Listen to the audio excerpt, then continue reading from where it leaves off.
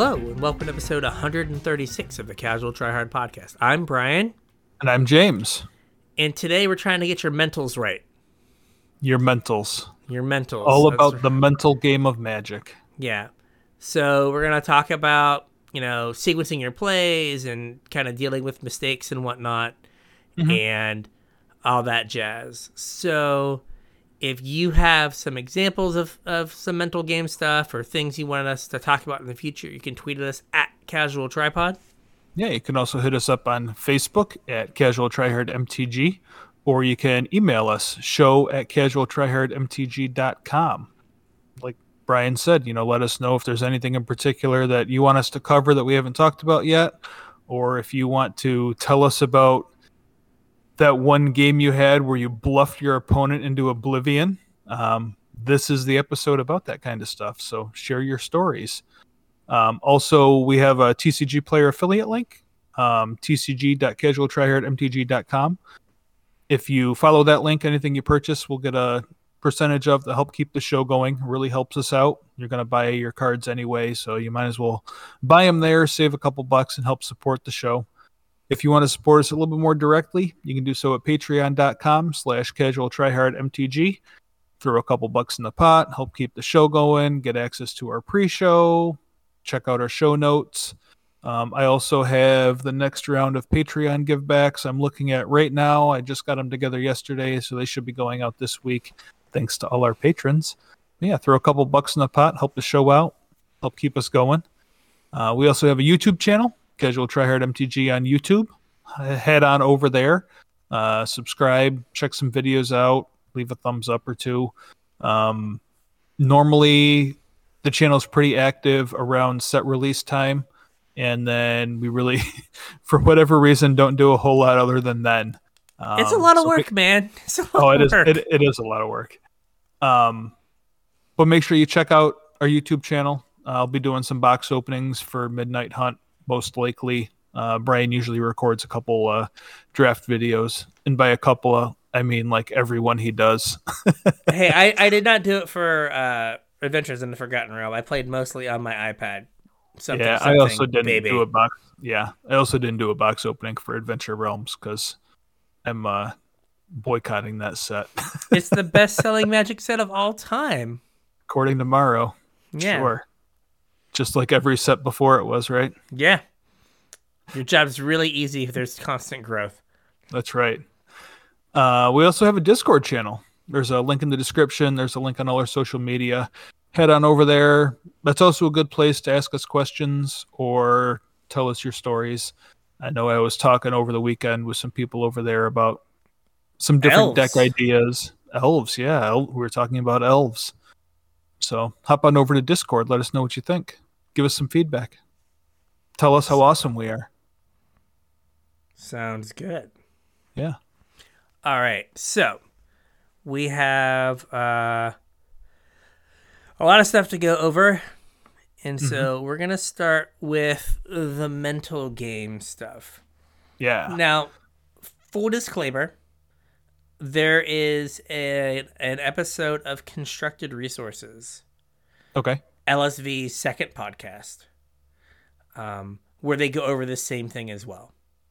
So okay. You can compare us to LSV and Andrew Beckstrom, if you are so inclined. I don't know that I've ever listened to that episode. I should check it out. No, it came out like last week or the week before. It was all the buzz on Twitter. All these pros were like, "Oh, this is the best podcast I've ever listened to." Blah blah blah. So, wow.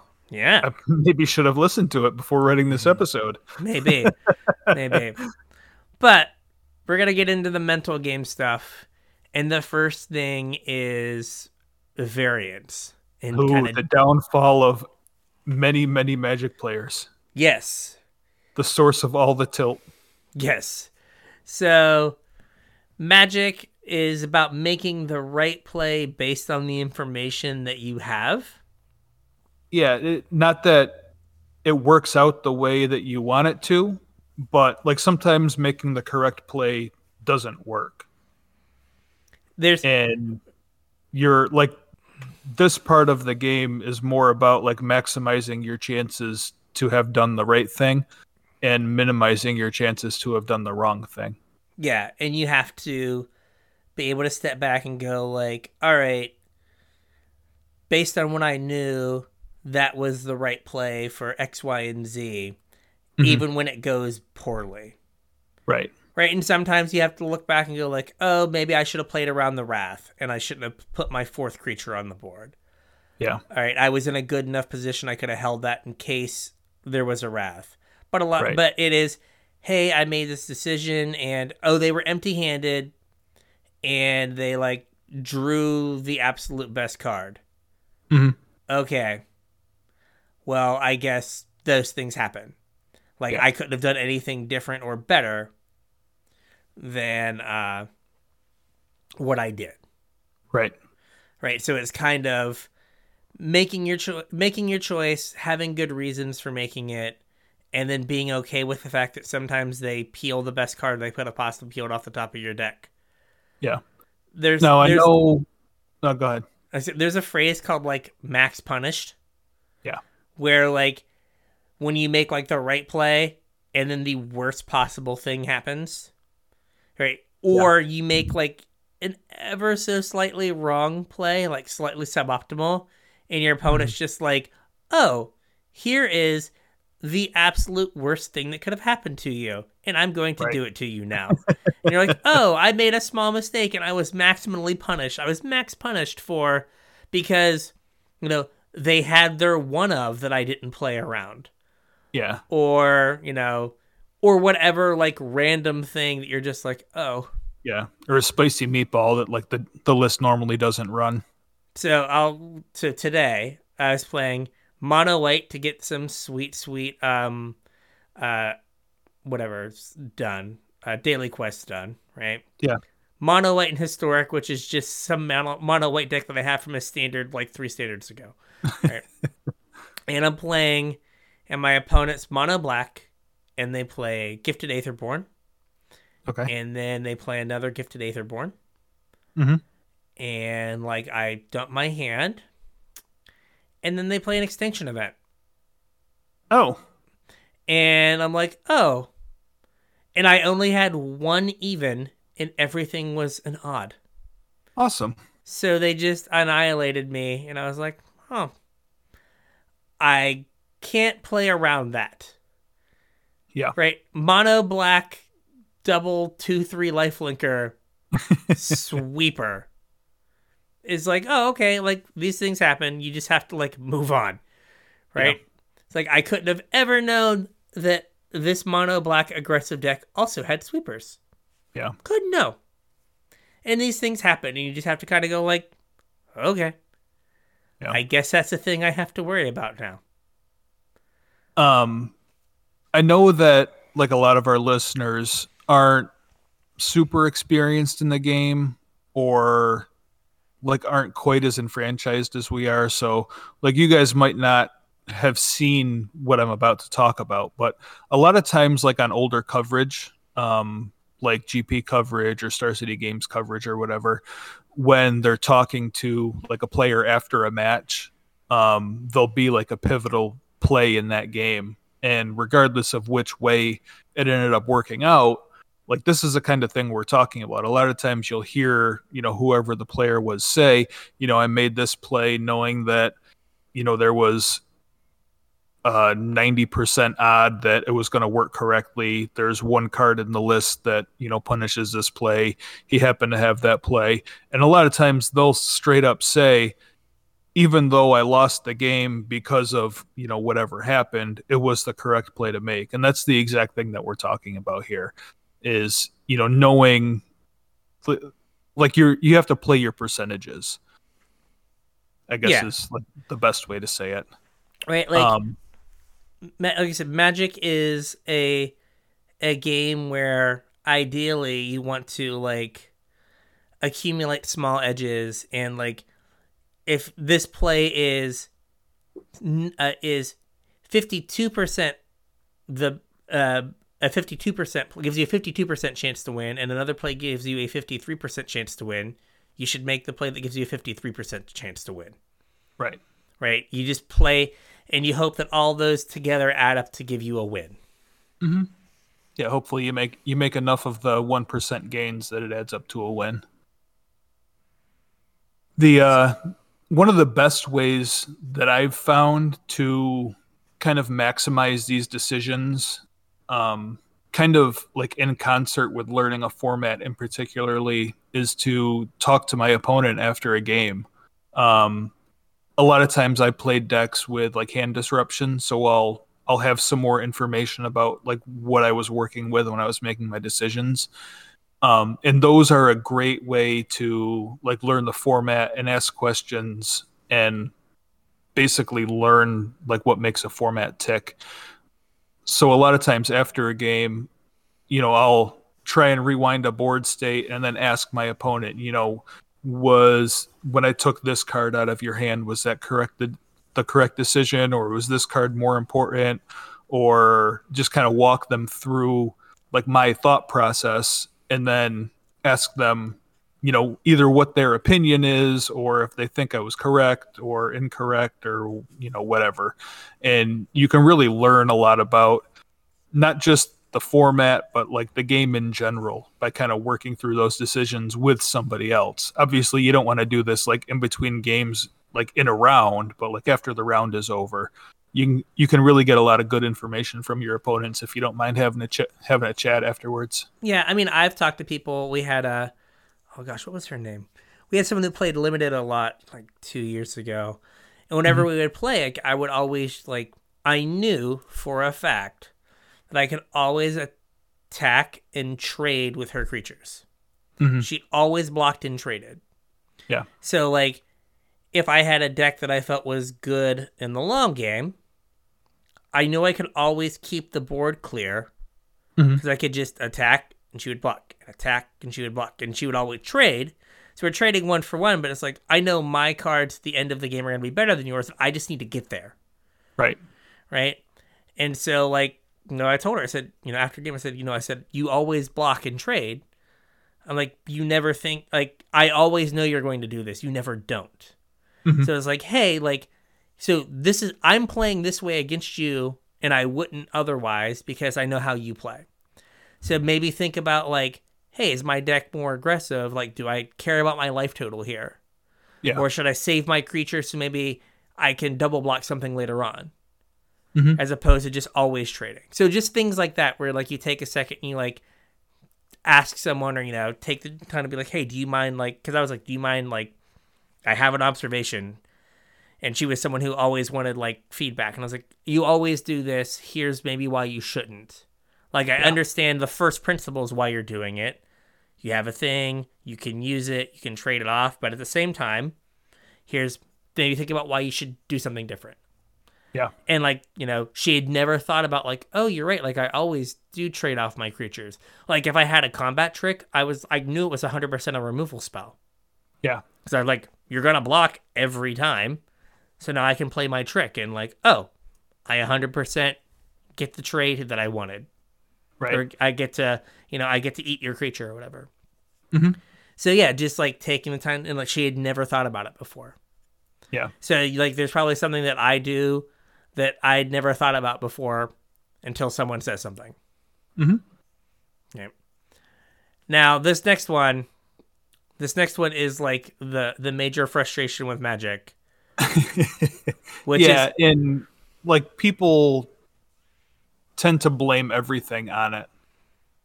Yeah. Where I think a lot of times it's just the you only remember like when it when it affects you negatively, and you don't remember when you top deck perfectly. Yeah. And that is sometimes you draw too many lands or sometimes you draw too many spells. Right? Yep. And we have down here, there's not too much you can do. And I feel like, right, there is a skill ceiling to this in that, right, there are times that like the best players get horrifically flooded and there's nothing they can do. But there are also times that like you watch a game from someone who's like a pro or like clearly better than you, and you're like, oh, I would have had no play in that game, but they got 2 extra turns out of it that I wouldn't have got. Yeah. Right. And like that goes back to the like playing the percentages, right? Mhm. They were able to eke a little bit more out of the game than I would have been able to eke, right? But there are still times where you keep like, you're playing limited and you keep your 2 land hand on the draw. Yeah. And you And never see your third land. yeah, and you just draw 6 straight 3 drops. Yeah. And you're just like, nice. Thanks, Yeah. Magic. Or, You're the best. like I've had a game the other day where I was playing and I was just like, I had 3 spells on my opening hand. It's turn 10. I have played 3 spells this entire game. You just drew all lands. All lands. And it's just like, we're still playing, so I'm doing something right. But at the Right. same time, it's like, yeah, I didn't really participate in this game. Yeah. And I think that is something that happens a lot in Limited, right? Mhm. If you go back and watch my videos from like Strixhaven and Keldheim, right? There are I think if you went through and watched like the amount of games I win because my opponent just doesn't play Magic. Yeah. And the number of games I lose because my opponent doesn't play Magic. or no, sorry, the games I lose that I don't play Magic, right? Yeah. Right? There's probably 30 to maybe 40% of every limited game Mhm. ends up almost being like someone does not function. Right.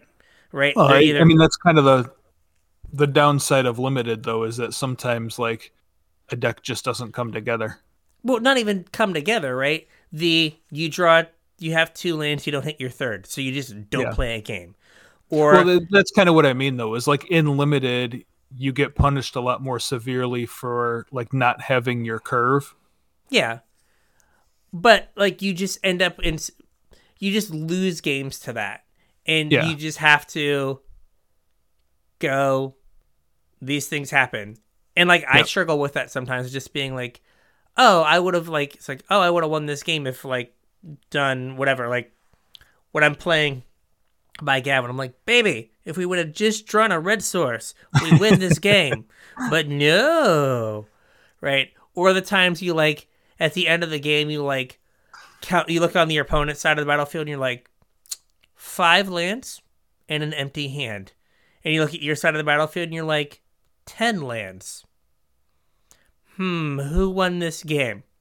Right. I don't know. Let me. Oh, not me. Cool. Yeah. Right.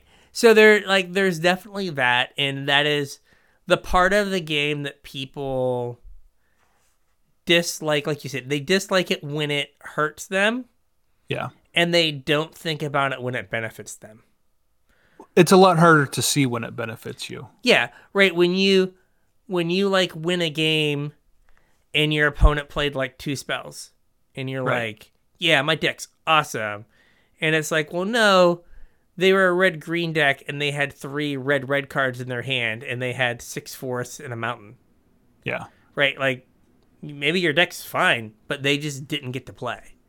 Right? Yeah. So, and, you also don't have perfect information, so you don't see that they had 3 red cards in their hand, and so you might not see how bad their deck was screwing them. yeah. But, like, right, people are always like, after they get, like, mana screwed or they flood out, that's when you get the, like, oh, man, the mana system's really messed up. We're like, Yeah. why can't it be like this or that, and blah, blah, blah, we gotta fix this, right? And then, but when they won that game because their opponent got mana screwed or flooded, they're not like, oh, man, I feel bad for them. We need to change the mana system around. Right. They're just like, got it 2-0, and then they just, like, move on. Get good, scrub. Yeah, like, draw better. And it's like, Yeah. but I can't. Right, so... Well, one more thing before we move on is you kind of can draw better. This was a mistake that I made a lot back when I was a kid and I played, and also when I first got back into the game. It took me a while to realize this, but you do have some amount of agency over this issue, and that comes from shuffling. Now, I'm not saying you need to mana weave or stack your deck or anything. You definitely should not do that. But you need to make sure your deck is random. like all of the deck building advice and numbers, or if you go to, Frank Karsten's articles on Channel Fireball and look at, how to properly build a mana base, or how many hits you need for collected company, or, whatever mathematical statistic you need in building your deck, those are all built off of having a randomized deck when you start the game. Yeah. So you need to make sure your deck is random. I know, like, when I got back into the game, I really had a tough time, like, driving it into my skull that I really needed to shuffle. I'd shuffle a couple times and present my deck, and my deck wasn't random. Not that I knew where cards are in it, but it wasn't randomized. And, like, when you can realize that, your deck needs to be random in order for it to properly function, it kind of minimizes how much of this issue you have. See, I thought you were going to say that you can, fix this issue by building your decks correctly. Well, right. I mean, that's part of it also, but... Yeah, but I mean, going back to, like, the limited example, right? Yeah. I think we've all been in, like, in a Friday Night Magic situation where you're talking to someone and they got mana screwed for, like, their second game, right? Yeah. Two out of their 3 games they got mana screwed. And then you find out there's 16 lands, 42 cards. Yeah, or they flood out. They flood out 2 games, right? Yeah. So they cut a land. And then the next game they flood out again. Then they cut a land. And right. the next game, they're mana screwed. They don't understand why. Right. And it's like, well, because you went down to 15 lands and you put 2 5-drops in your deck to make up for the 2 lands you cut. Right? Yeah. That's why you're mana screwed. Not any, like, so the problem with variance is, I think, was it Andrew Ellenbogen, is like Magic players have to make decisions based on never having enough information. Right? So that's the truth. Yeah, so you're at F&M, you're 2 rounds in, you've played 4 games, and you've been flooded all 4 games, right? Yeah. If you have 17 lands in your deck, in your limited deck, it's not that you have too many lands in your deck. It's that you got unlucky. Right. Right? Now, the flip side of that is you flooded out 4 straight games, but you had 20 lands in your deck. Yeah. You didn't get unlucky. You built your deck incorrectly. Yeah. Built right. your deck poorly. So, like, while there is variance, you also have to be able to take a look back and go, like, what could I have done differently? And, like, a lot of times it's, did I put enough lands in my deck? Or did I put too many lands or not enough lands in my deck? Like, does that explain what happened? Mm-hmm. And then other times you're like, okay, no, I'm a control deck. I have 27 lands, and I missed my 3rd land drop. These things happen. So I've been playing Maze's End. Yeah. Yeah. Okay. Laugh. It's fine. Okay. It's fine. Right? I've been playing a 30 land Maze's End deck. And I have on multiple occasions not hit my 3rd land. Yeah. In a third, or like I have 3 lands on my opener, and I'm like, tap land because it's a gate, and then I'm like, play Arboreal Grazer, play a land, never draw my 4th land. Right? Yeah. Be like on card, like be 13 cards like on turn 6 and finally hit my 4th land, and it's like, oh, I was literally 50% to draw a land the last 5 turns. Mm-hmm. And I did not draw a land on a 50-50 for 5 straight turns. Yeah. Like, the math on that is very low. Right. And it's like, yeah, I lost because I didn't draw my land. And it's just like, okay. Like, I can't realistically put more lands in my deck. I have 30. Right? So, but at the same time, if I flood out, I don't know, I got 30 lands in my deck. Like, I have to live with that. Like, that's the thing that's going to happen. Right. Right. But, like, sometimes you're just like, yeah, I got unlucky. Like, so missing your 4th land for, like, 5 turns, it's, if it's 50%, it's, I don't know, doing the math in my head, it's like 1%. Yeah. To miss it's that land. It's not great odds. Yeah. And it's just like, well, I guess, like, this wasn't meant to be. But at the same time, right, if I, flood out, it's like, well, should I have less lands in my deck? Like, that's on me. Right. So, or do you have other ways to mitigate flood, right? To mitigate the variance. So I was playing black red like treasury ramp deck in standard 2022, Mm-hmm. and I kept flooding out. And what I realized is most everyone is playing a ton of learn lesson cards, Yeah. right? Because mascot exhibition goes in everyone's sideboard. There's no reason not to. There's no reason not to. So it was like, well, I was playing, dragons, and so I was like, well, I'll play Magda to get another thing to give me treasures. It's like, well, maybe it's just better if I play iTwitch. Mm-hmm. So I never run out of cards. Yeah. Because I can trade this off for something or sack it to a deadly dispute and draw 3 cards with my deadly dispute. Basically, yeah, that seems good. I should probably do that. So it's like I've maybe built my deck incorrectly because I'm running out of cards and none of my opponents are. Yeah. Well, what are they doing different than me? Do they have 6 learn cards in their deck? Mm-hmm. Okay, so I should probably have some learn cards in my deck. That probably fixes my problem. Yep. Right.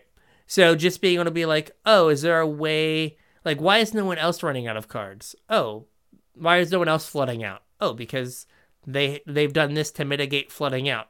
I should do that. Yeah. Right. So just being able to like eliminate some of your variants, which a lot of the recent mechanics that Magic has introduced do exactly that. Like companions, MDFCs, right?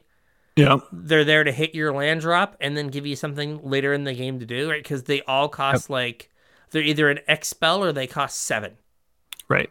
Right? So, oh, hey, I'm flooding out. I drew this thing that I counted as like a land, but I guess it's a 7 mana make 2 4/4s. Well, that's good. Yep. Or like, oh, I get to bring back like 3 things from my graveyard late in the game because I drew this thing that like is a reanimation spell. Cool. Yeah. Right? So they've tried to eliminate variants. Learn Lesson does the same thing, right? You can never flood out. Yeah.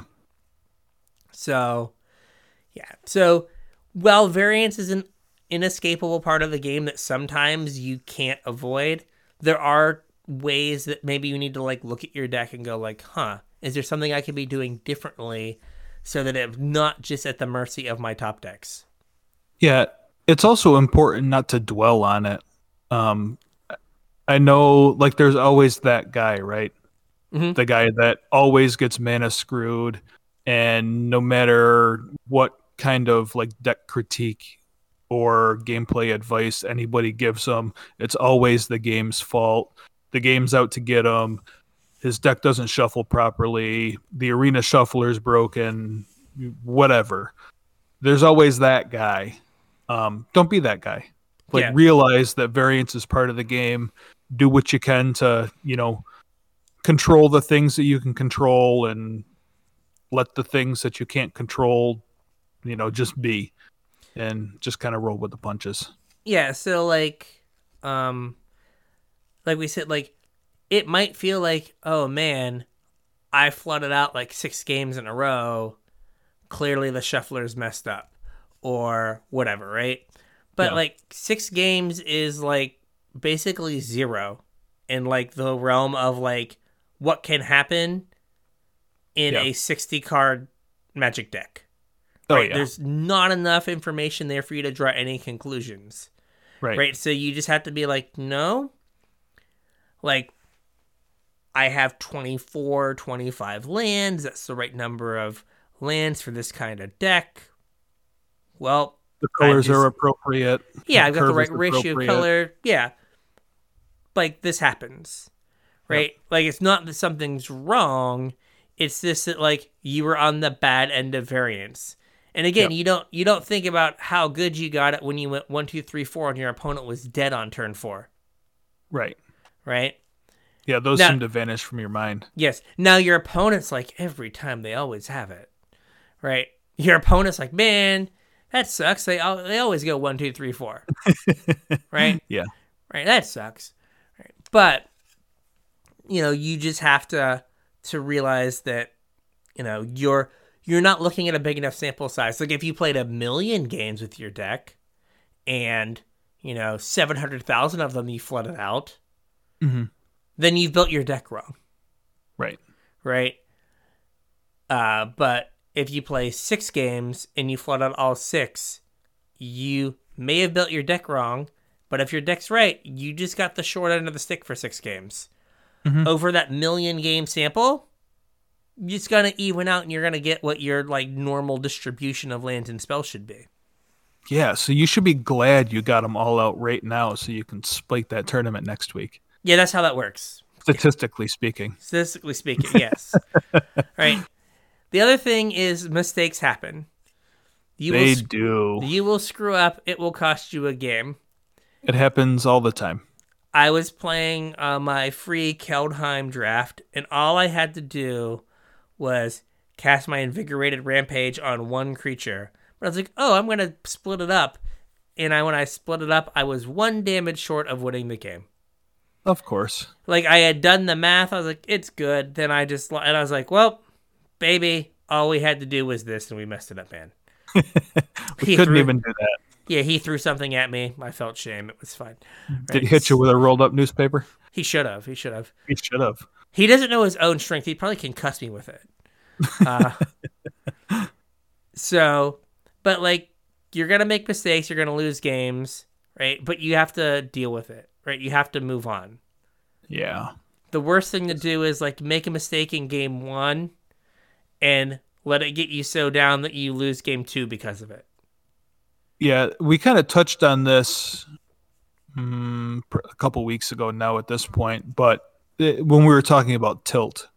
Yes. And like this is exactly what tilt is either from a mistake that you made or from, being on the wrong side of variance, your own or your opponent's.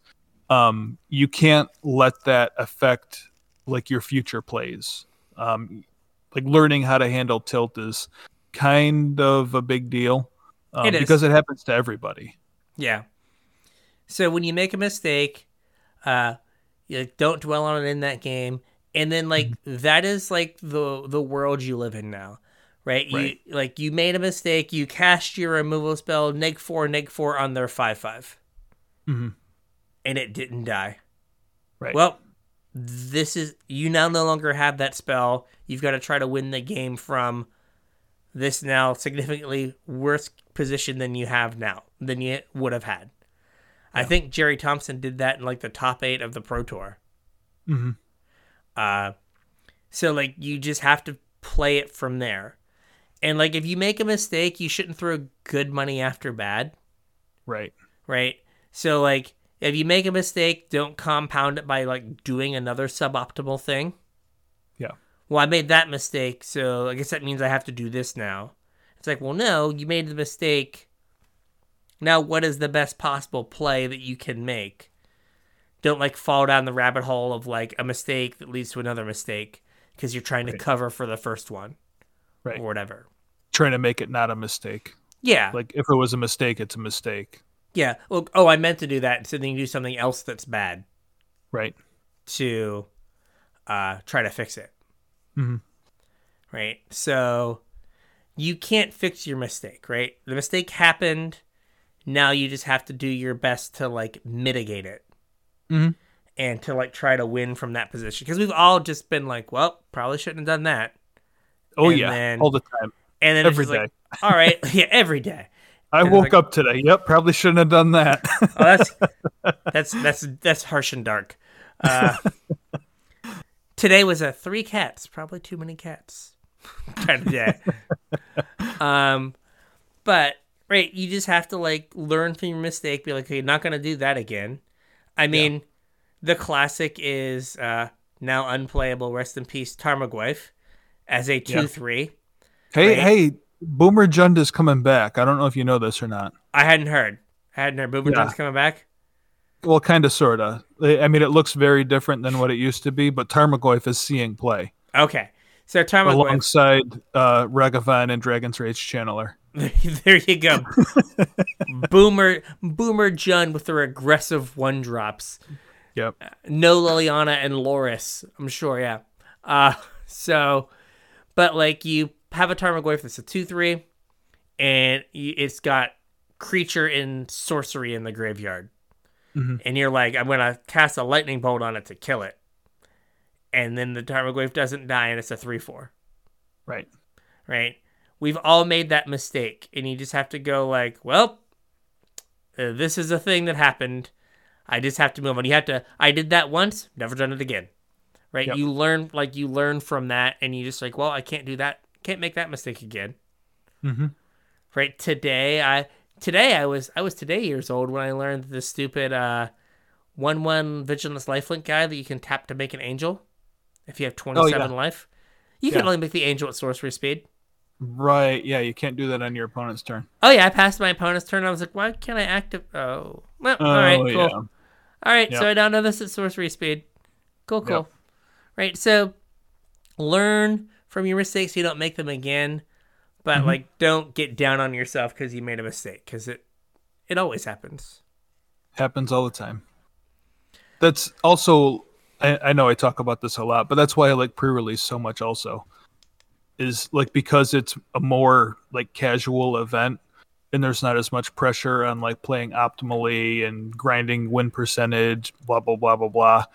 It's a great time to make your mistakes, learn how all the cards work, learn all the interactions while the stakes aren't as high.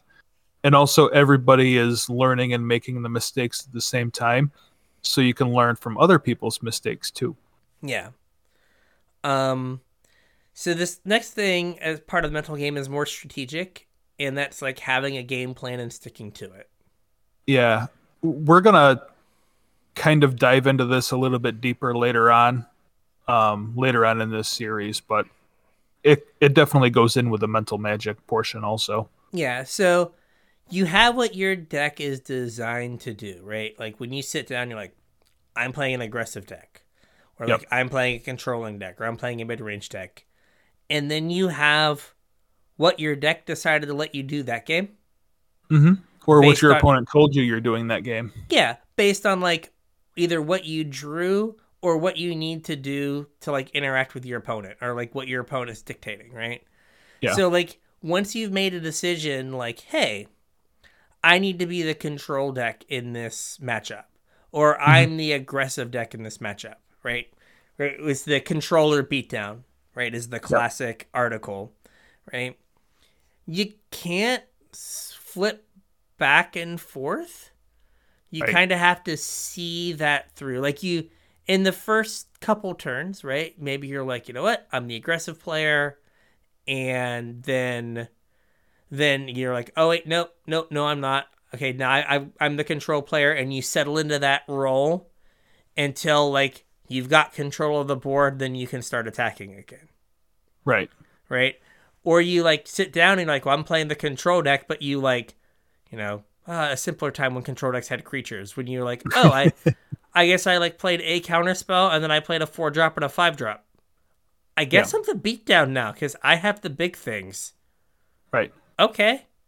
Cool. Your opponent flooded out or something and you need to, apply pressure before they can reestablish themselves. Or I played Wingmate Rock and Siege Rhino. I guess I'm the beatdown. Cool. Yep. Right. But you can't be like, okay, I think I'm the control deck. Oh, wait, no, beatdown, attack. And like, oh, that was a mistake. All right, I'm back to the control deck. Oh, no, I guess we're beatdown again. Like, you kind of got to like see it through to like the natural point where you would, mainly as the control deck, where you would be like, yep, game is under control. It's time for me to go to winning time. Yeah, and even a lot of times like that doesn't necessarily mean you're changing your role either, because like a lot of control decks are built to control the game while applying pressure. True. I mean, it depends on like what your finisher is. Like when your finisher's big Teferi, you just keep doing what you're doing. Right? Yeah. It's a little bit harder. What is the land from AFR? it becomes a 7/7 with like ward. Yeah, frost giant thing. Yeah, right. Like that. Right, you've got to make a commitment that I'm gonna tap 7 mana. Yeah. So it's like I might have to go shields down here. Is that okay? Yeah. Right, to start applying pressure. Right, I think the example that we used previously was like mono red, right? Where if you're playing the mirror on the play, you're the aggressor, Mhm. right? But on the draw, you're more controlling because you have that extra resource. Yeah, And you so got one you're more just like, card than your opponent does. I'm just going to control the board, kill all their stuff, and eventually I'm going to be left with one extra thing, and Yeah. I can use that one extra thing to win the game. Yeah, if you trade all your cards 1-for-1 with your opponents, you're going to have one card left. Yeah. So that's what you decide to do, as opposed to like, shock your face, you're like, shock your creature. Yep. Whereas if you're on the play, you're like, I need to get them dead as quickly as possible. So you're like, attack you, bolt you kind of thing. Yep. So, where when you sat down, you were both like, I'm the beatdown. And then you were like, oh, wait, I'm on the draw. I'm supposed to be the control player here. Mm-hmm. And I'm supposed to, back when we played Chain Whirler, right? You're like, oh man, I can get a 2-for-1. I can get their 1-drop, and I can get their Viashino, whatever, Pyromancer. Yeah, Pyromancer. I can get their 1 and their 2 with my Chain Whirler. Like, I can end of their turn, kill their Chain Whirler, and then kill all their stuff with my Chain Whirler, and now I'm going to win the game. Yeah.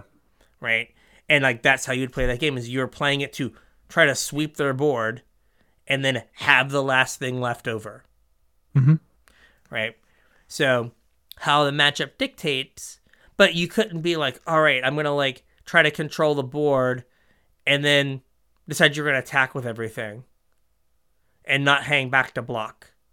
Yeah, or vice versa. I mean, you can't attack with everything and then also expect to control the board. Yeah, you can't be like, attack with everything and now bolt your creature. Right. It's like, well, their creature was tapped. It wasn't helping you get damage in. You could have just bolted their face. Yeah. Right? So, you weren't being consistent with the role you decided you were. Right? Yeah. So it's being, like, consistent in the role, like, making decisions that match up with the role that you think you have. Mm-hmm. If you think you're the aggressor, right, you're using your spells to clear the way to get in damage with your creatures, right? Yeah. If you're the control player, you're using your spells to kill their creatures, and you're not just, like, randomly hitting them, right? Your opponent, when they play Jeskai Control, when you're at 20, isn't like Lightning Helix your face. Right? Yeah. That's what that game's coming down to. That Lightning Helix is to kill one of your creatures and give them an extra turn because they gain 3 life.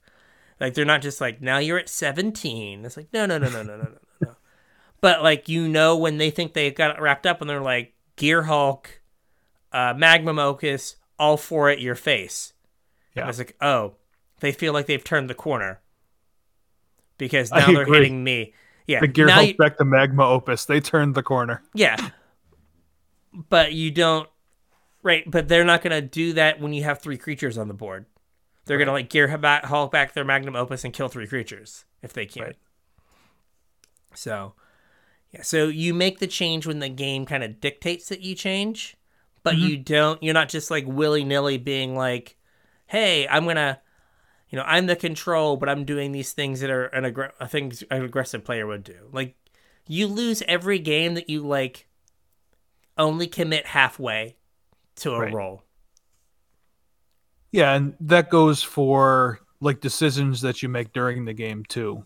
Yeah. Like, if you're going to decide to, like, if you put them on a counter spell, don't just, like, randomly jam your game-winning threat into their counterspell. If you had put them on it, 2 turns ago, and they haven't countered anything, there was a reason that you put them on that counterspell. They probably still have it.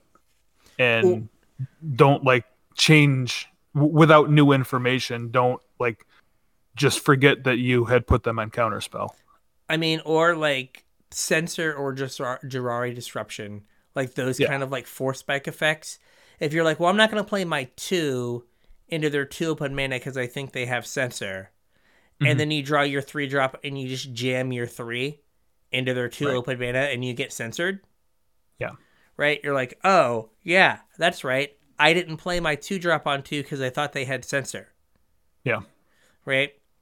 So, like, don't, like, make a decision and, like you said, just be like, well, there's no new information here. I'm just going to assume they don't have it now, Yeah. right?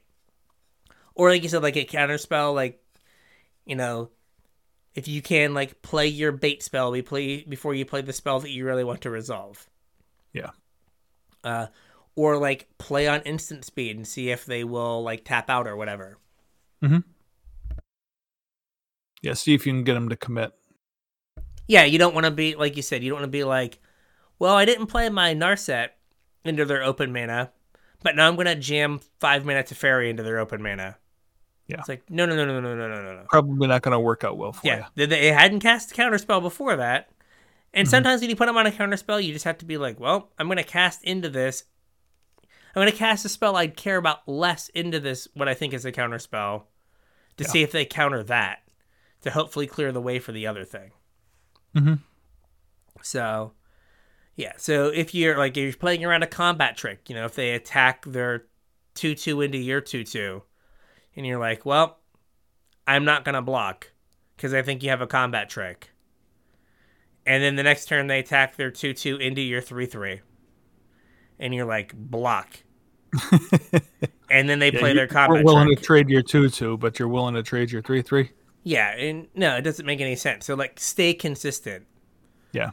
Right? Because there's a lot of times that people will attack and I'll block and I'll just be like, show me. Like, I assume you have it, but, like, I want this out of your hand so I don't have to play around it. Because I have another thing that I can block your creature with next turn. I'd rather lose my 2-drop than my 3-drop or whatever. Exactly. Or, hey, I want you to play this pump spell on my 2-drop so it eats your turn and then I can play my 3-drop and it be the biggest thing. Right. So. All right. So yeah, so don't just again, like, it's about being consistent. Mm-hmm. And, like, making a decision and sticking to it until there is information that makes you change your mind. Yeah. So speaking about information, Yes. play your turn to get the most information possible. Yes. Every decision that you make in the game, you want to make with the most information. And you want to force your opponents to make decisions with the least amount of information. Yeah. So if you have a cantrip in your hand and it's turn 2 or 3 and you're going to cast your opt or whatever, you should do that before playing your land for turn, just in case whatever land you're going to play is going to be more like mana efficient than whatever's in your hand. Like if you draw a temple and you don't have anything else to do this turn, you don't want to play an untapped island and then have a temple rotting in your hand. Or, right, you have 2 ops and a shock, right? Or you have an opt in an opt, an island, and a shock. Mm-hmm. And you, like, play the island first and then you draw a mountain and you're like, oh, I could have played the mountain and then played my shock. Yeah. But I played the island, so now I don't get to use this shock this turn. Right. So, like, things that, I think the biggest example of this now is Expressive Iteration. Yes. Right? That's a huge one. Right? Like, don't play your land before you play your Expressive Iteration, because that card's good when you exile a land and get to play it. Yeah. Right? And, like, that's a card that, like, you don't typically play on turn 2, though I've seen people do it, right? Like, they shouldn't do that. Yeah, that's desperation mode, right? Yeah. Like, 2 mana anticipate is not good enough. No, the people that play Expressive Iteration on turn 2 are the same people that jam random brainstorms when there's no reason to. Yeah, just the random brainstorm. Yeah, that Venn diagram is a circle. Yes. Right. So, like, kind of go through all the stuff you need to do. So when you draw your card, if you have a planeswalker that draws a card, you should use that Planeswalker. So now you see all the cards you have access to, because you don't want to play your 4-drop and then take up your Planeswalker and be like, oh, I could have played a 5-drop because I just drew it. Yeah. But I didn't wait to see if I was going to draw that, so now I'm wasting mana. Right.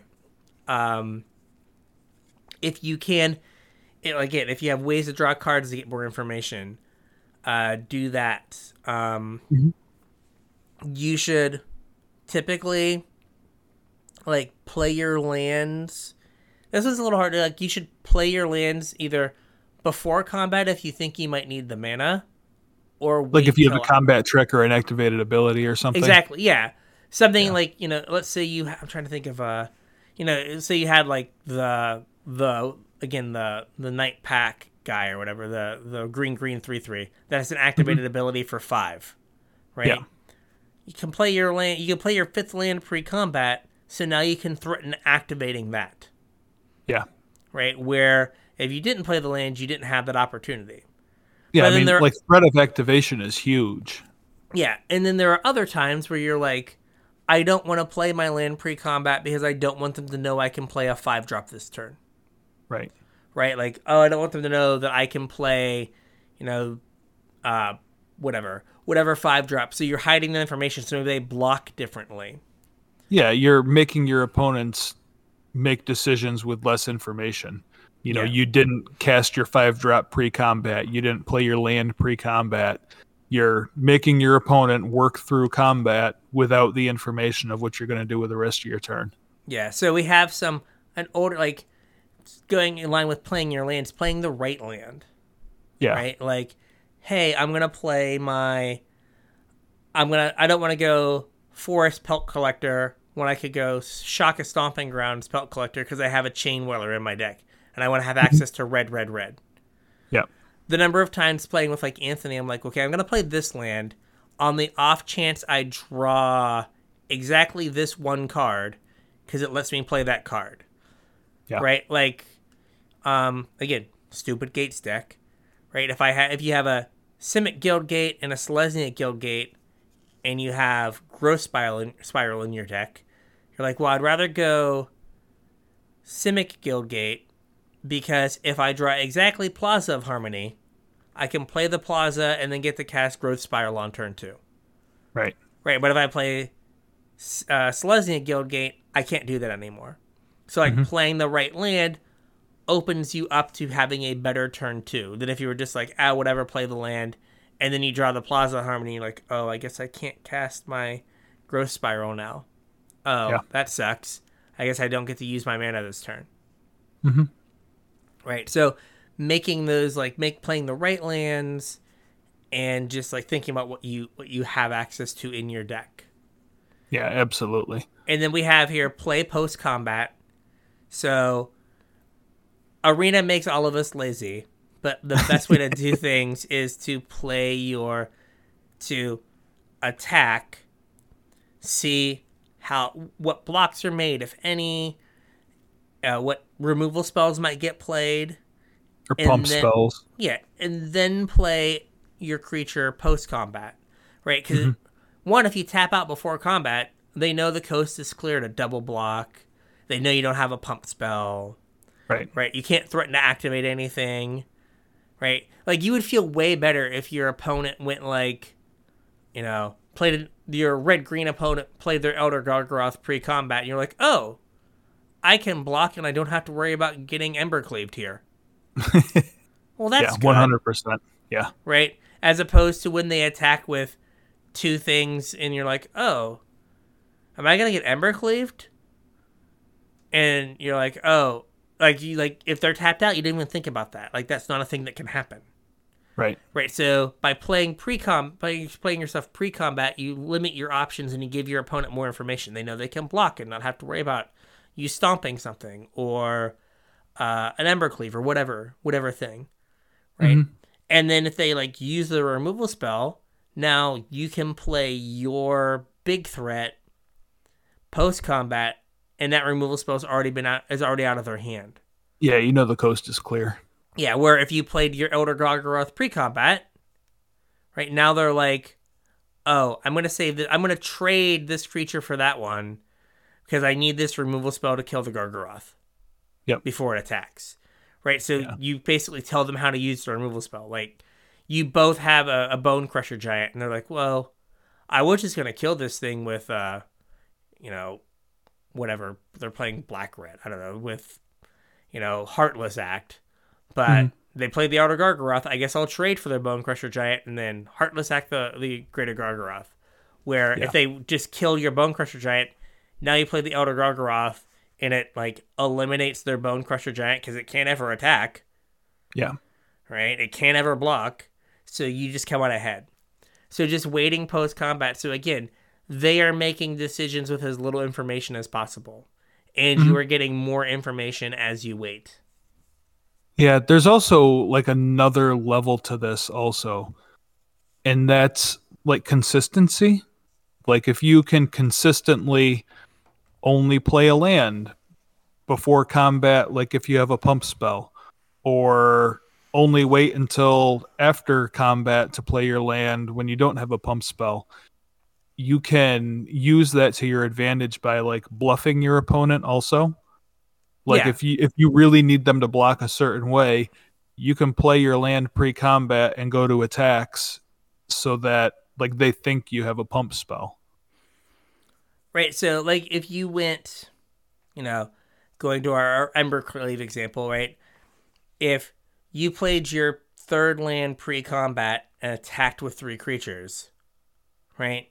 Your opponent automatically thinks, I'm going to get Embercleaved here. Right.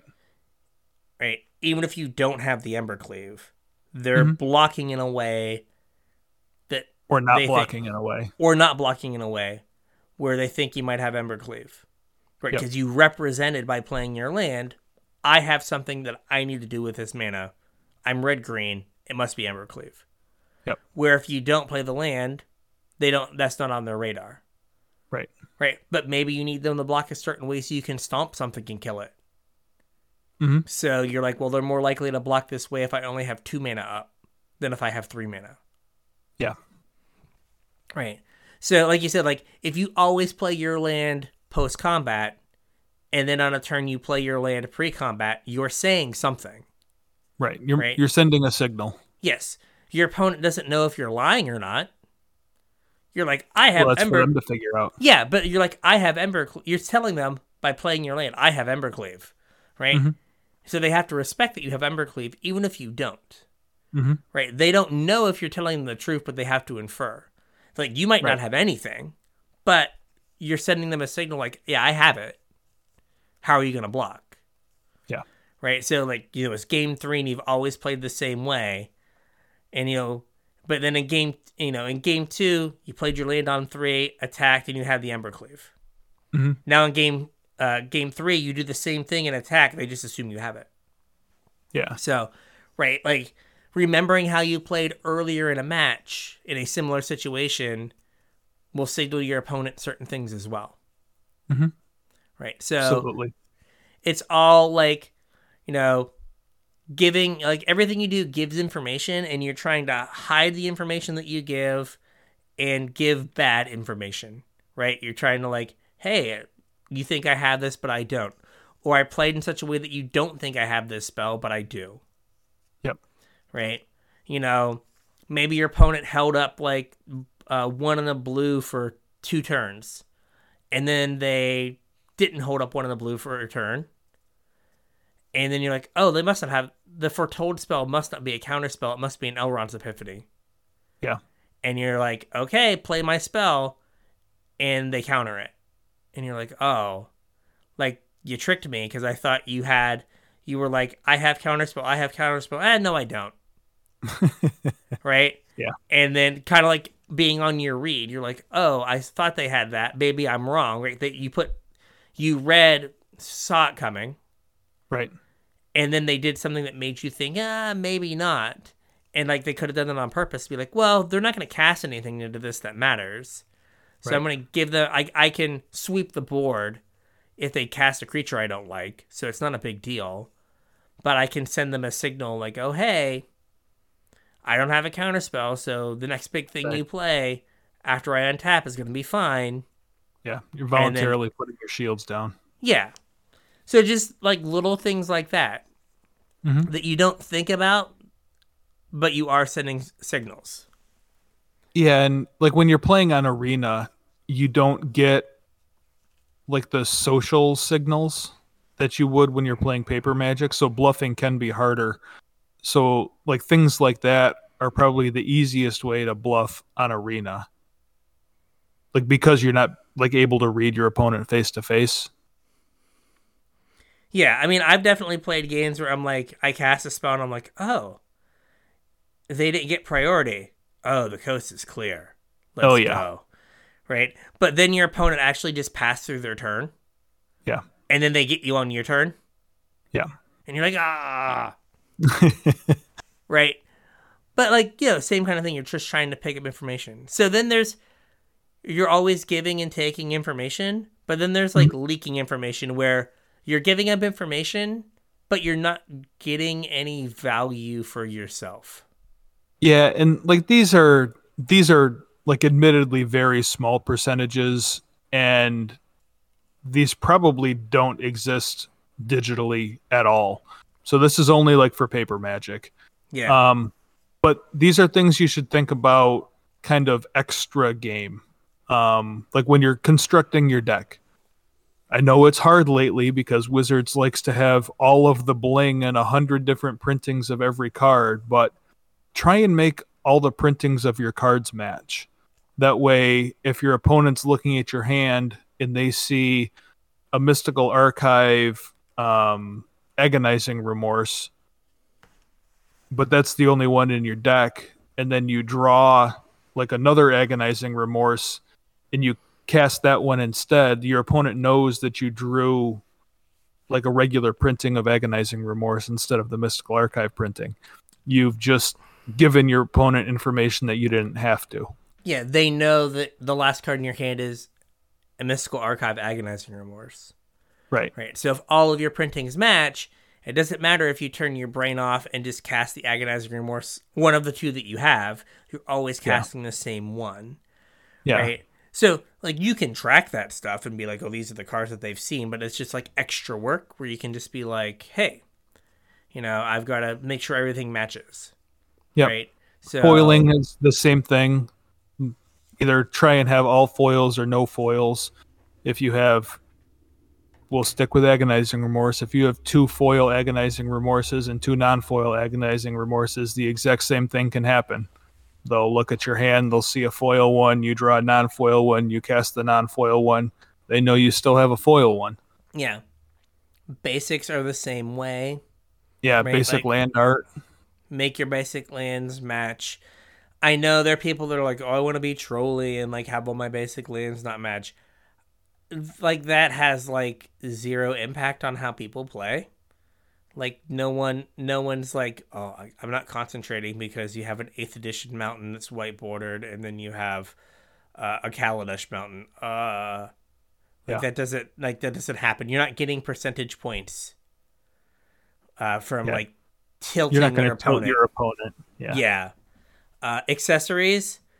The James example of this always is like you're the mono red player with the boom sleeves and the boom deck box and the like Chandra playmat. My Chandra playmat and all this stuff, and your opponent sits down and they're like, oh. You're wearing a hat that says I heart lightning bolt. Yeah, and they're like, well, I probably shouldn't keep this hand that doesn't do anything until turn 3.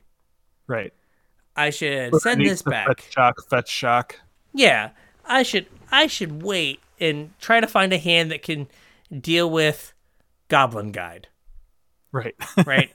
And so, Ragavan. Ragavan, yes. Goblin Guide, so quaint. But yeah, you don't want to give up that like stuff, right? Like if I showed up at a legacy tournament with just like a custom made playmat that was just Marit Lodge. Yeah. People would be like, I wonder what he's doing. I wonder what's going on here. Yeah. Right. So or if you've got your 2020 token like in a hard case around your neck that you take off and use as your token. Oh, okay. Totally random. I saw a video of, I think it was Hunter Pence Yeah. at like a meet and greet when he was like on the Giants, and he just had a Black Lotus in a hard case around his neck like a necklace. Huh. Just random. I don't know where I saw this video, but I was just like, what? Weird. Yeah, I'm like, this is lost on most people, but okay. Yeah.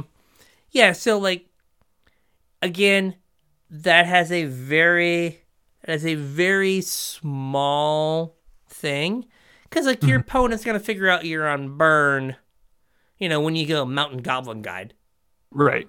right? Within like basically any deck, your opponent, like if they're reasonably familiar with a format, is going to put you on a deck within the first couple turns. Yeah. So, right, it's not a big deal, but you might give up 5 percentage points in the first game. Yeah.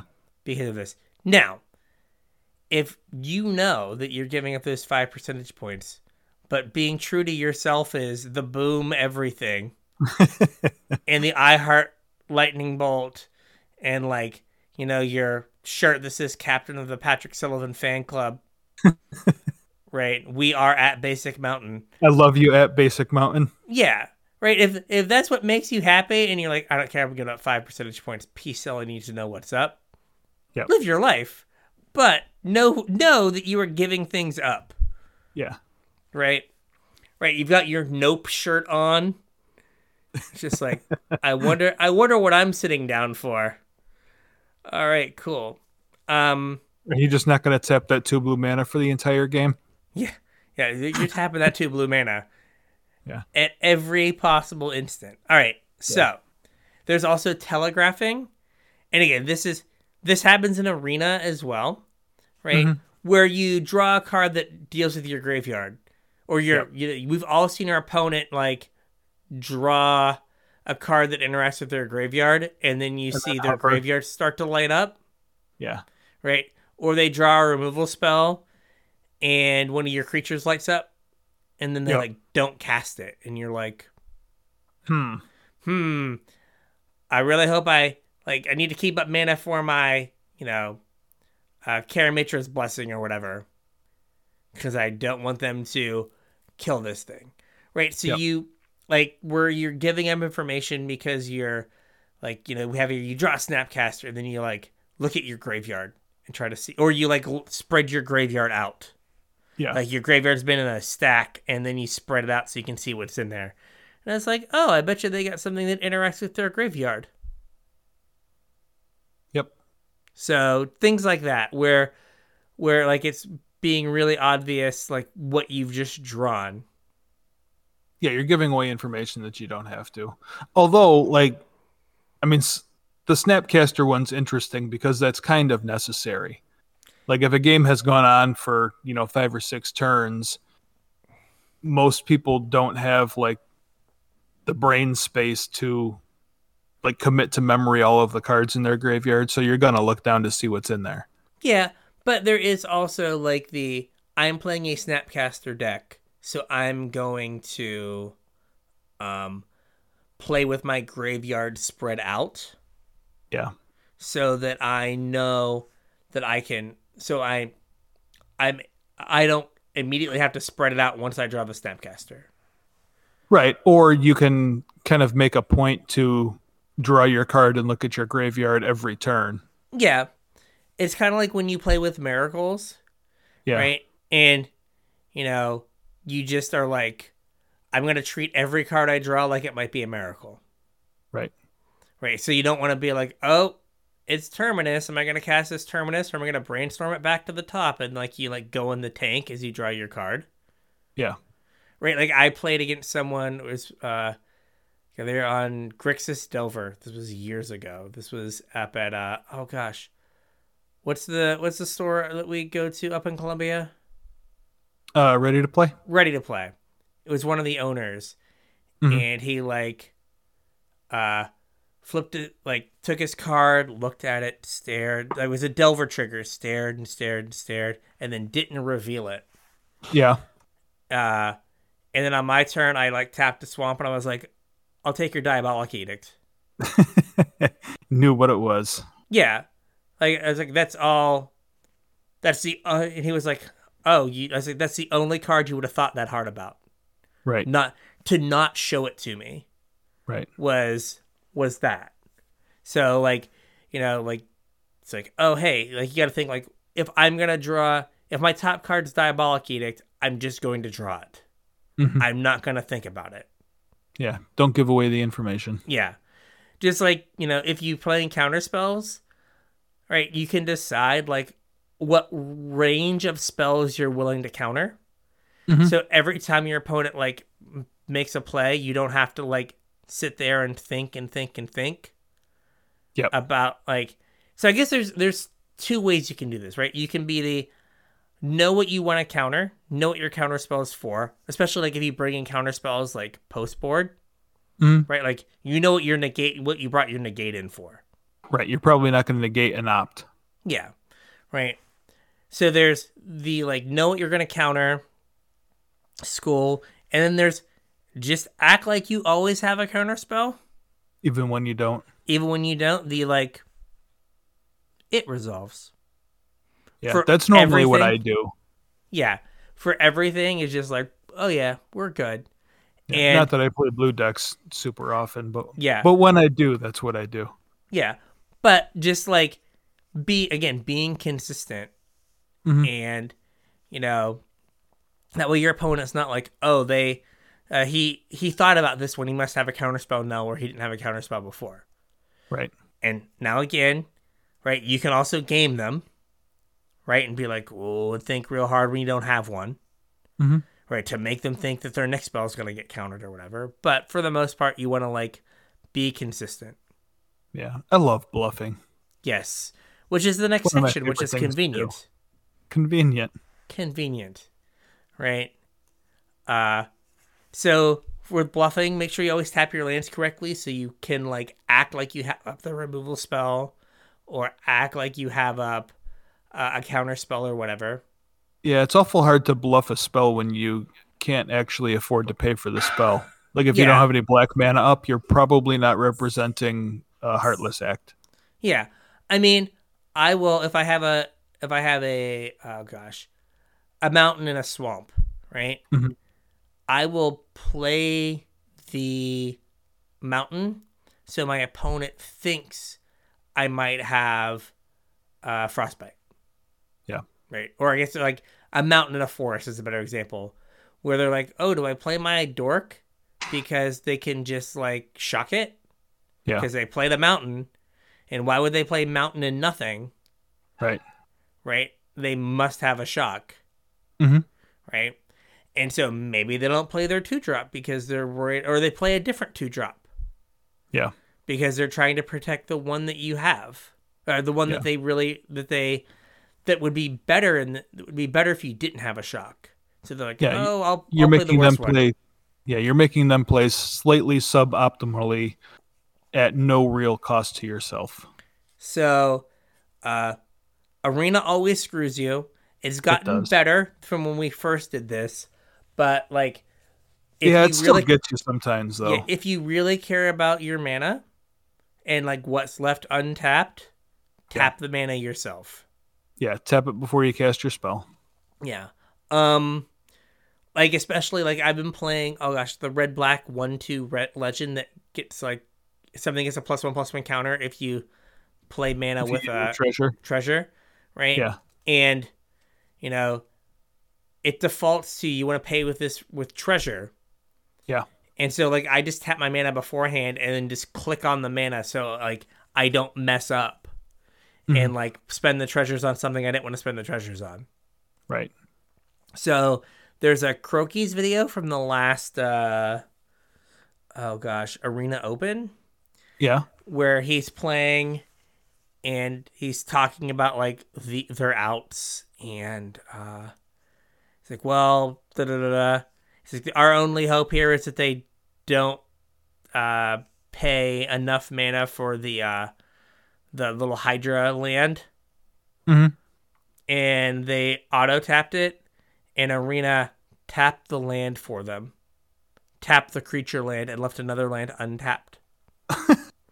And he was like, "Get arena, boy!" And that was like how he won that match. Was his opponent auto tapper tapped the creature land? Good job, Arena. He was like, "Oh, I lost my."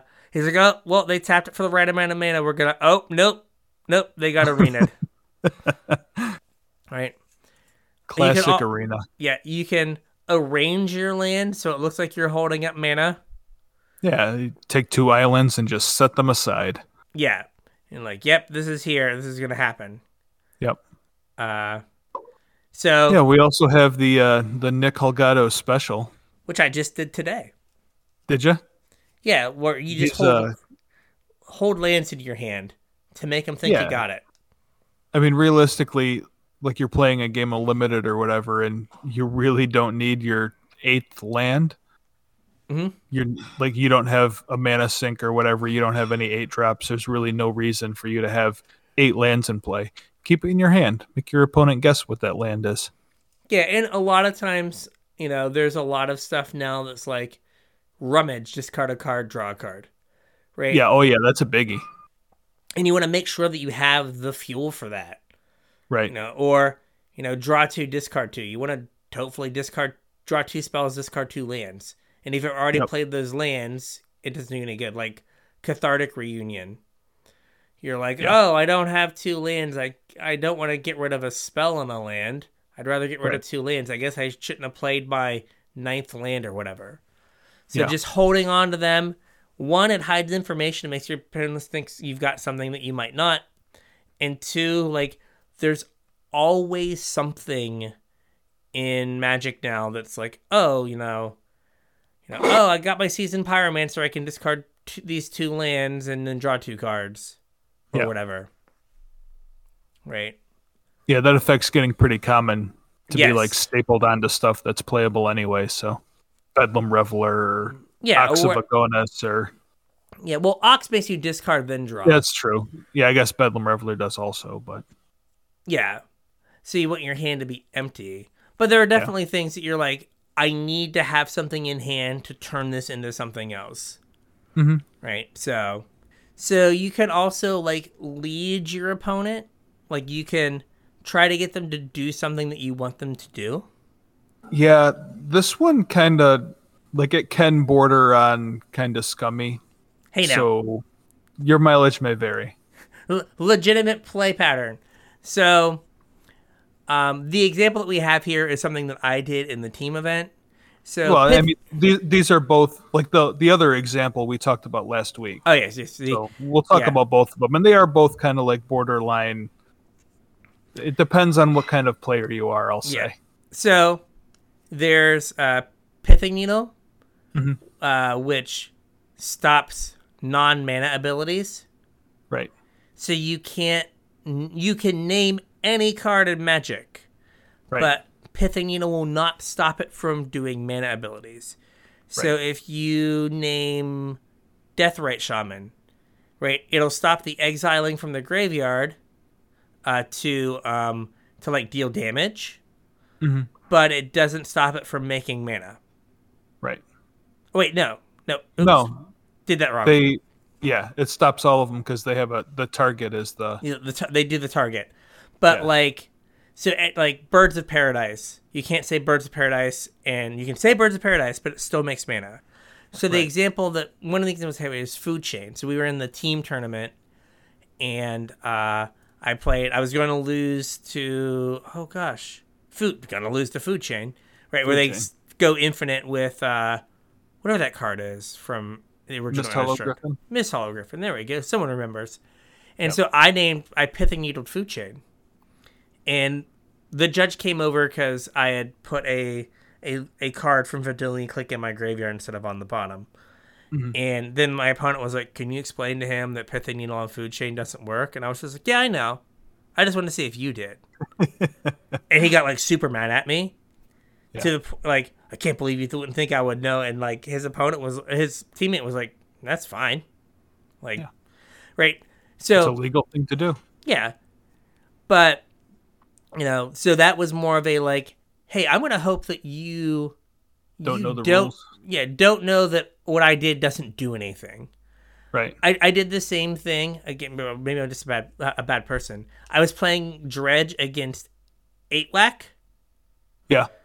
and I had a Bloodcast out, Hmm. and my opponent kept attacking as if my Bloodghast could block.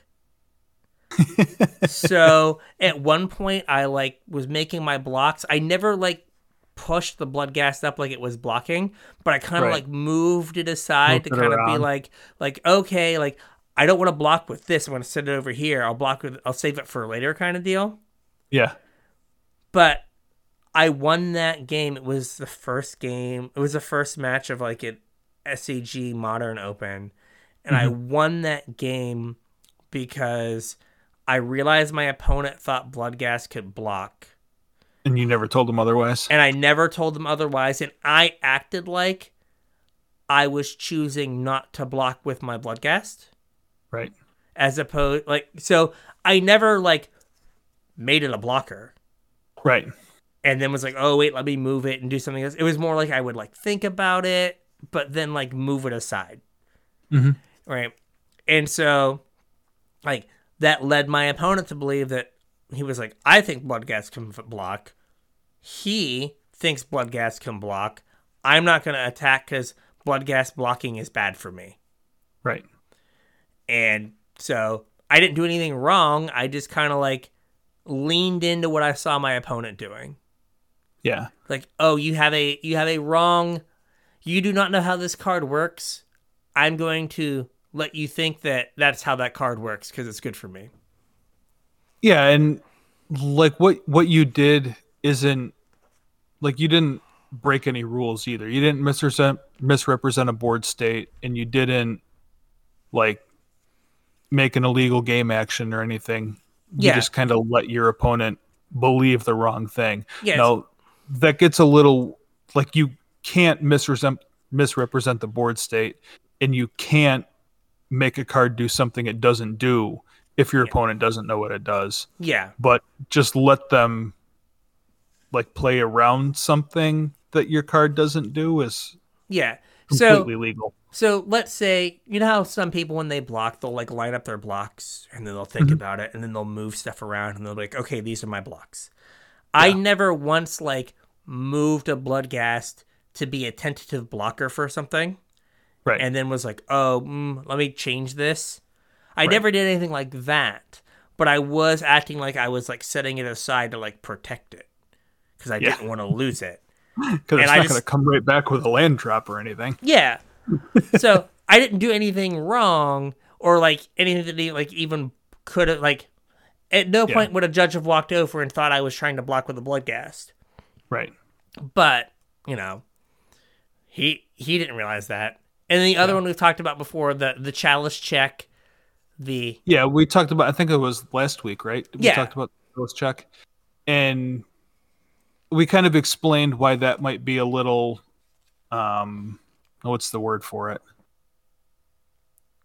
angle shooty. Yeah, angle shooting. That's the word I was looking for. But one of the ways that kind of pushes that boundary is by, like, I think we talked about like casting spells quickly Yes. last week. One of the things that we didn't talk about is casting with authority, and that's kind of what Cameron's known for, is Yeah. casting spells into a chalice with authority. And like if he himself believes the spell's going to resolve, then his opponent is less likely to remember the trigger.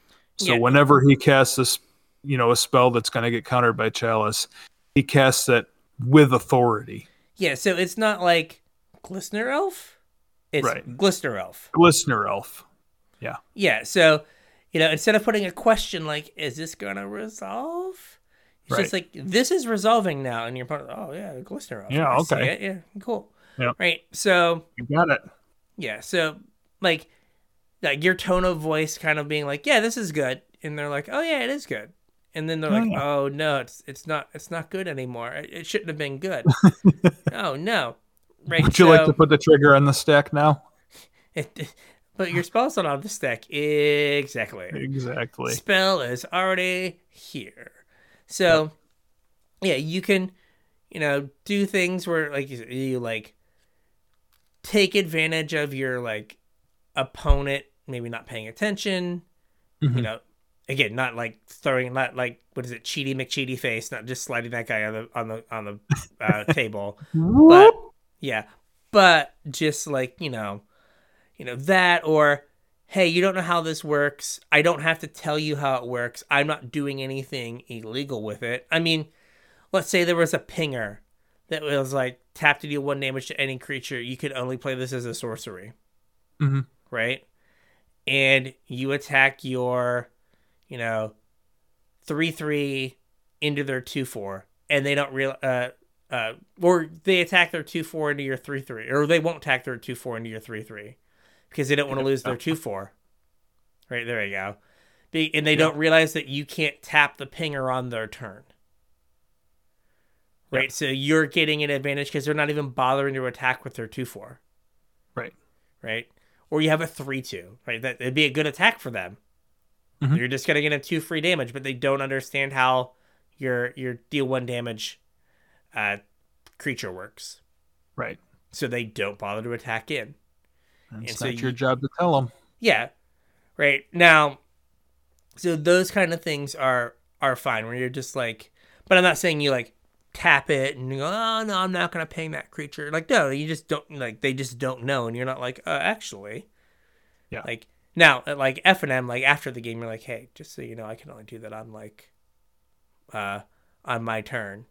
Yeah. Right. So the next game you play, you won't do that thing. But, Yep. and then the last thing is ticks, or from the poker world, tells, Sure. right? Yeah, and this is like just general mannerisms. Like if your opponent, draws a card and then has a look of distraught on his face. Yeah. Like that probably wasn't a great top deck. Yeah. Or, if they always draw their card and do the same thing, and then they get like, either visibly happy or visibly upset when they draw Right. their card. You're like, oh, okay, this was good. This is good for me, or this is bad for me. Yep. Right. So just kind of like reading that kind of stuff, or if whenever they like attack, if they do, like if they have a combat trick, if they like attack differently, Mm-hmm. right? If they wait a long time before they attack, or they attack really fast, Yep. right? It's in poker where they like the like base level bluff is like you act weak when you're strong and act strong when you're weak, Mm-hmm. right? Magic players do that same like a base level bluff Yeah. of like, oh, I don't know if I should attack or not, and then they like attack and they like have like 3 combat tricks and just annihilate you, Blow you out of the water. right? And like when they're like weak, they like just attack really fast, like don't have to think about this. Clearly, I have everything, right? Math for blockers. Yeah, and then they have nothing, and they were just hoping you didn't like block. Right. So, just like picking up on those things that your opponent does. Do they like when they have a counter spell? Do they like do something different? Yeah. Do they like, are they someone that shuffles their cards in their hand all the time? But every time they went to counter every time they had a counter spell, they didn't do that. Right. They wanted to look at it to remind them or whatever. Yeah, yeah, and like Yeah. you notice it, and by the time game 3 comes around, you're like, huh, okay, maybe I shouldn't, Right. attack, jam my spell here because they're doing the thing where they might have a counter spell, Mm-hmm. right? So Yeah, and like just the same could go when your opponent's drawing their opening hand too. If they slam it down and say snap keep, like you probably know they have a decent hand. yeah, Or if they got to think about it, maybe they might not have a decent hand. Like yeah, just little that things to pick up on. yeah. So go watch the movie Rounders for a full education on on tells and not eating Oreos while playing poker. Yep, there you go. There you go, folks. Deep movie cuts too. Yep. So these are things that are kind of in paper mainly. I mean, for like ticks and like tells, like there's Yeah. definitely some arena stuff. Like if you're playing like best of one and your opponent mulligans to like snap just mulligans down to 3, I Yeah. don't know. They're on Tybalt's Trickery like Right. 70% of the time. It's really the only deck that's gonna mull past 5. Yeah. And like not just like snap concede. Yeah. Right. So there's like there are still little things in arena, but you do lose like the mannerisms, but you do still pick up the like how long was it before they like attacked and things like that and trying to read into it. Yeah. But it is harder because like arena games feel faster. And Well, there's like yeah, but there's no one there. So you don't Yeah. you're not spending as much time with that opponent, even in like a best of 3 game or Yeah. a match. And you're not spending you're not actually spending time with that person. Mm-hmm. So you're missing like again a lot of the mannerism stuff, right? And a lot of the stuff is that does happen in terms of tells and ticks and things lighting up. Usually something's happening when things are lighting up and it's too late for you to take advantage of it.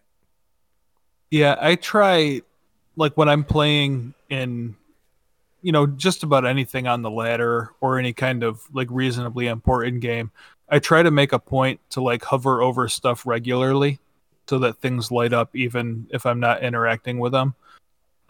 It's something I started doing when Theros came out and I was playing with a lot of like Uro and Kroxa. I would make a habit to like hover over my graveyard every once in a while just to like count cards Yeah. so that when I needed to know how many cards were in my graveyard, it wasn't, just out of the blue. Oh, I have 4 cards in my graveyard. I have 6 cards in my graveyard, whatever. Yeah. So, okay, real quick thing about Arena, and this is super quick. Okay. When is Midnight Hunt coming out? Because I thought spoilers were supposed to have started. So I think they start next week. Okay. Somebody made a statement that they were supposed to start this week, but I think it was wrong. Yeah, it seems like it. Yeah. Because like I think I got it on the calendar here. the release date is September 24th, but I had heard like it was supposed to come out on the like 8th on Arena, and it seems like it's not coming out that early. It seems like it's only coming out a week before. Oh, here it is. Yeah, Magic Online is and Arena is the 16th. Okay. Yeah. It's crazy. It's like 3 weeks away. Yeah. Weird. Okay, that's all. Like I thought we would have had spoilers. It's like does no one care about spoilers anymore? Are we that far gone? Yeah, next week I think they start. Gotcha. So like All right. the 30th, I guess. Yeah. So all right, with all that stuff, I think we have a show. We have a show. Let's call it. Let's call it. So if you have any good like I'm the greatest bluffer of all time, you can tweet at us at Casual Tripod.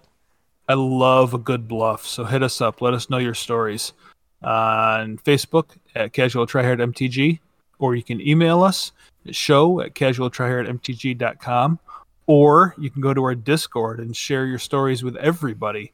There's a link in the description. There's a link on all our social media. Hop on over and let us know your awesome bluffing stories. Also, if you're looking to support the show, please don't forget about our TCG player affiliate link, tcg.casualtryhardmtg.com.